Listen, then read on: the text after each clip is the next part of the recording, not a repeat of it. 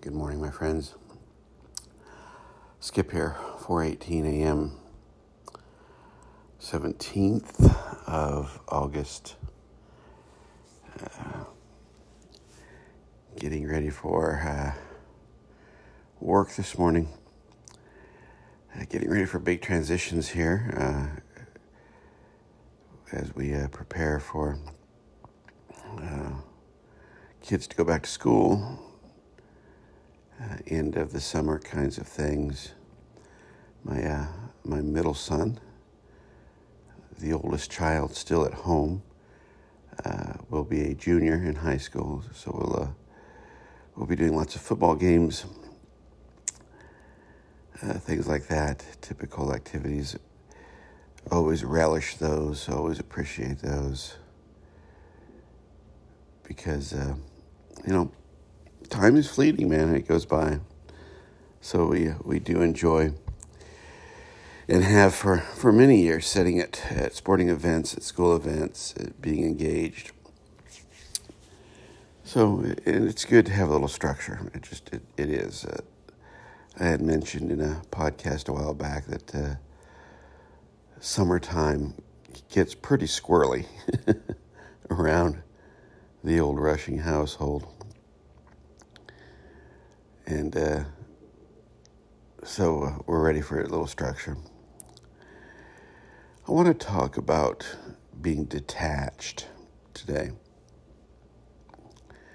And it's something I have thought about for years. I've studied religions of all kinds for many years. Have a degree in religion, undergraduate degree. Studied theology on a graduate level. Didn't get the degree, but studied it there. Mostly Christianity, but a lot of Eastern philosophies I just read and studied about on my own. And one of the theories in Eastern philosophy, and especially in Buddhism, is the idea of being detached. And you can find that in Christianity too. You can find some version of it in most religion, that at some point we have to become detached from, we have to separate ourselves from the things that bind us to the false reality. Now, I always kind of took that literally. I always kind of thought that was a literal thing, right? I had to not be involved in or have a part in things, even things I dearly loved, in order to be spiritual. I'm using air quotes, which I do often. And then when you read in like Christian scripture where Jesus says, if you don't turn your back on your family and follow me and things like that, it's there. And I often wondered, now, of course, this is a more or less an interpretation I'm giving you, but it never made sense to me. And it still wouldn't make sense to me that I would have to leave the things that I love in order to find the truth, because the truth is found in love. I'm convinced of that. So I have come to the conclusion that detachment is a much more subtle, much more fine, much more intricate and subtle, I think subtle is, I guess, the right word, understanding. That there's something a little more to it than just I have to walk away from everything I love and care about, because I don't believe that. I don't think that is the way, at least for me, that one would become detached. And, again, I'll give you this usual caveat that I give, that this is, I'm only speaking for myself. I know some people have found a tremendous relationship with God, going off and becoming a monk or a nun or what have you. What I can tell you is this, that what I believe that detachment means, that that idea of being separate from the things in life is really about being separate from the false reality. Maya, to put it in Eastern terms, illusion. The illusion is the world that we collectively create. The illusion is finding yourself in things that are external. And, when I read or hear the stories of Buddha becoming detached from and then awakened to what is real, I'm convinced that what that is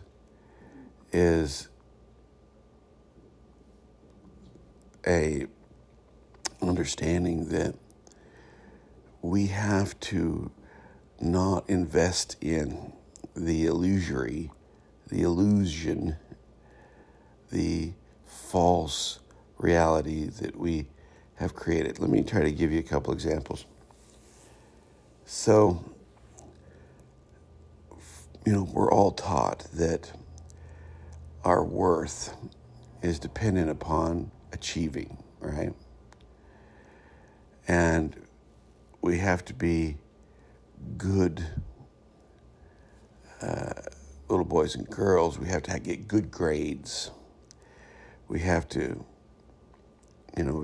adhere to that idea. Now, the problem with that is that not everyone's going to get good grades. Not everyone has the capacity to get good grades.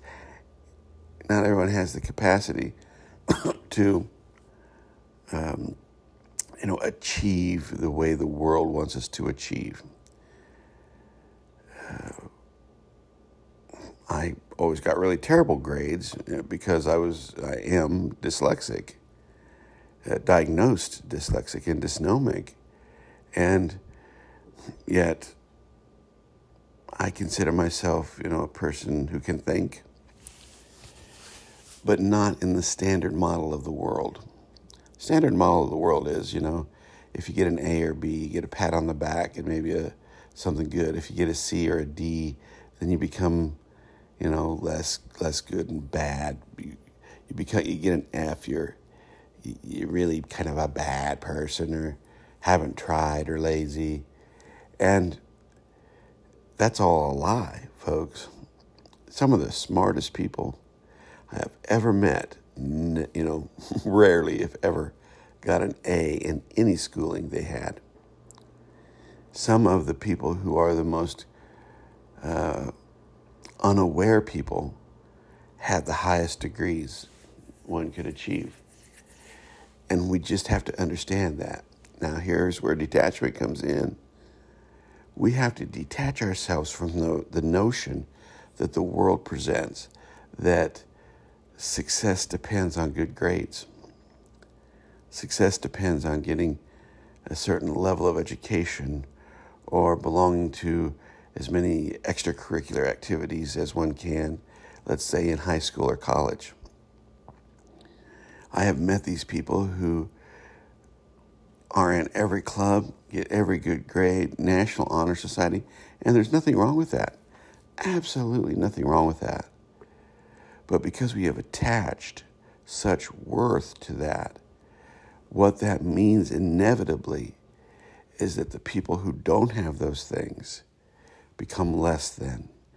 And it's that idea of that dualistic way of thinking, that comparison way of thinking, that I have become convinced that detachment has to be about. Without a doubt, I'm convinced that we have to be in the world. You hear me use this piece of Christian scripture a lot because I think it's very wise. We have to be in the world. We have to go to work, raise our kids, but we can't be of it. We can't let our lives be ruled by the dictates of a reality that just doesn't work. Because, folks, here's the truth. And it's this kind of simple clarity that I think helps us helped me is that regardless of all the people with all the good grades and all the achievements and all the awards, which there's, again, nothing wrong with, despite all that, our world is still in turmoil. We still live in fear. We still have wars. Despite all the people who have achieved all the great success religiously, economically, despite everything the world says is right and good and you should do, we have not overcome things like poverty and racism and homophobia and the hatred of others. What that tells me is, and I think this is pretty obvious, that the things the world determines as achievements and success are false because the world is predicated on an illusion. It's predicated on something false.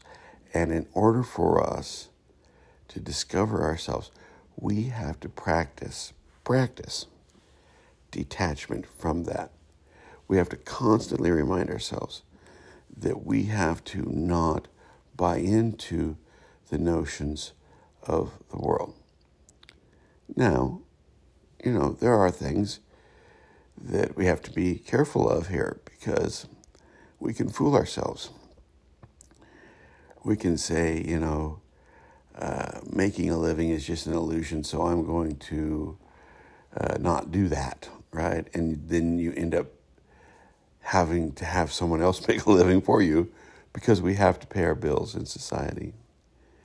We have to be careful with this because we're so intrinsically, innately caught in the false reality that we can fool ourselves into thinking that we are somehow enlightened when we're really not.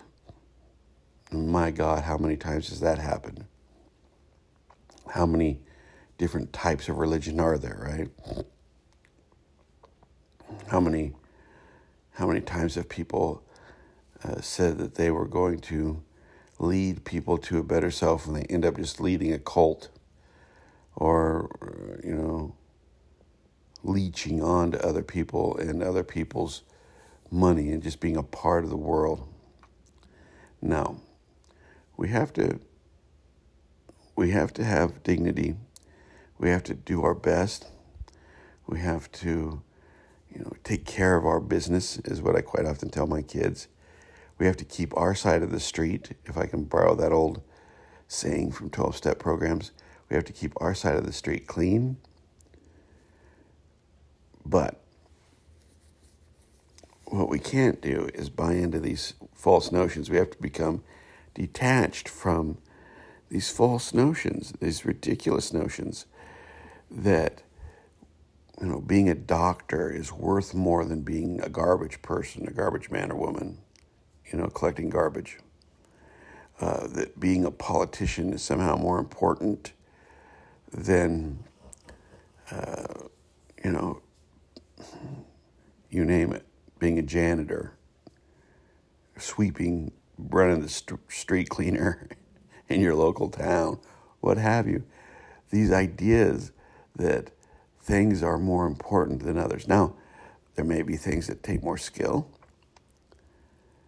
There may be things that carry more responsibility. Certainly no question there. But the idea that something is more important than something else, that's a part of the world, folks. And we have used that we in the false reality, all of us in the false reality have used that to, make some ludicrous things happen. Think about student debt. I work with a lot of people who have a lot of degrees, even advanced degrees, who are doing the same job basically I do, and have a lot of student debt because they bought into the idea that, somehow they're going to advance or achieve or get more if they just get good grades and get this or that. So I hope you see what I'm saying, that we have to whatever degree we can, detach ourselves from these notions of worth, of success, of achievement that the world offers us. We have to be okay with who we are. At the same time, we have to be the best that we can be. And if that means going and getting a degree, great, man. If it adds to your knowledge of self, then it's worth doing. If you feel as though you want to help people by being a doctor rather than, being a janitor, great. Take the time to go do that. But that doesn't give you a more human, more worth than anybody else. And it's those notions that we have to detach from. So I'm grateful for you, whether you're a janitor or a doctor, whether you're a teacher or a factory worker. You're all human beings that are really at the core love and hope, and I'm grateful. I'm grateful for that, and I hope that you find some detachment in your life where you can be free from these silly notions of dualism, because really, that's what we have to be detached from, folks. We have to become, as much as we can, detached from these ideas of separateness, of dualism, of comparison, of us and themism, of good and bad. However, keeping in mind that there are things that we cannot accept. People who harm other people physically, people who commit crimes that are really egregious. There's accountability, but we have to understand that that comes from their brokenness and their misunderstanding. Anyway, there you have it. I thank you for your time, and we will talk to you later. Bye-bye.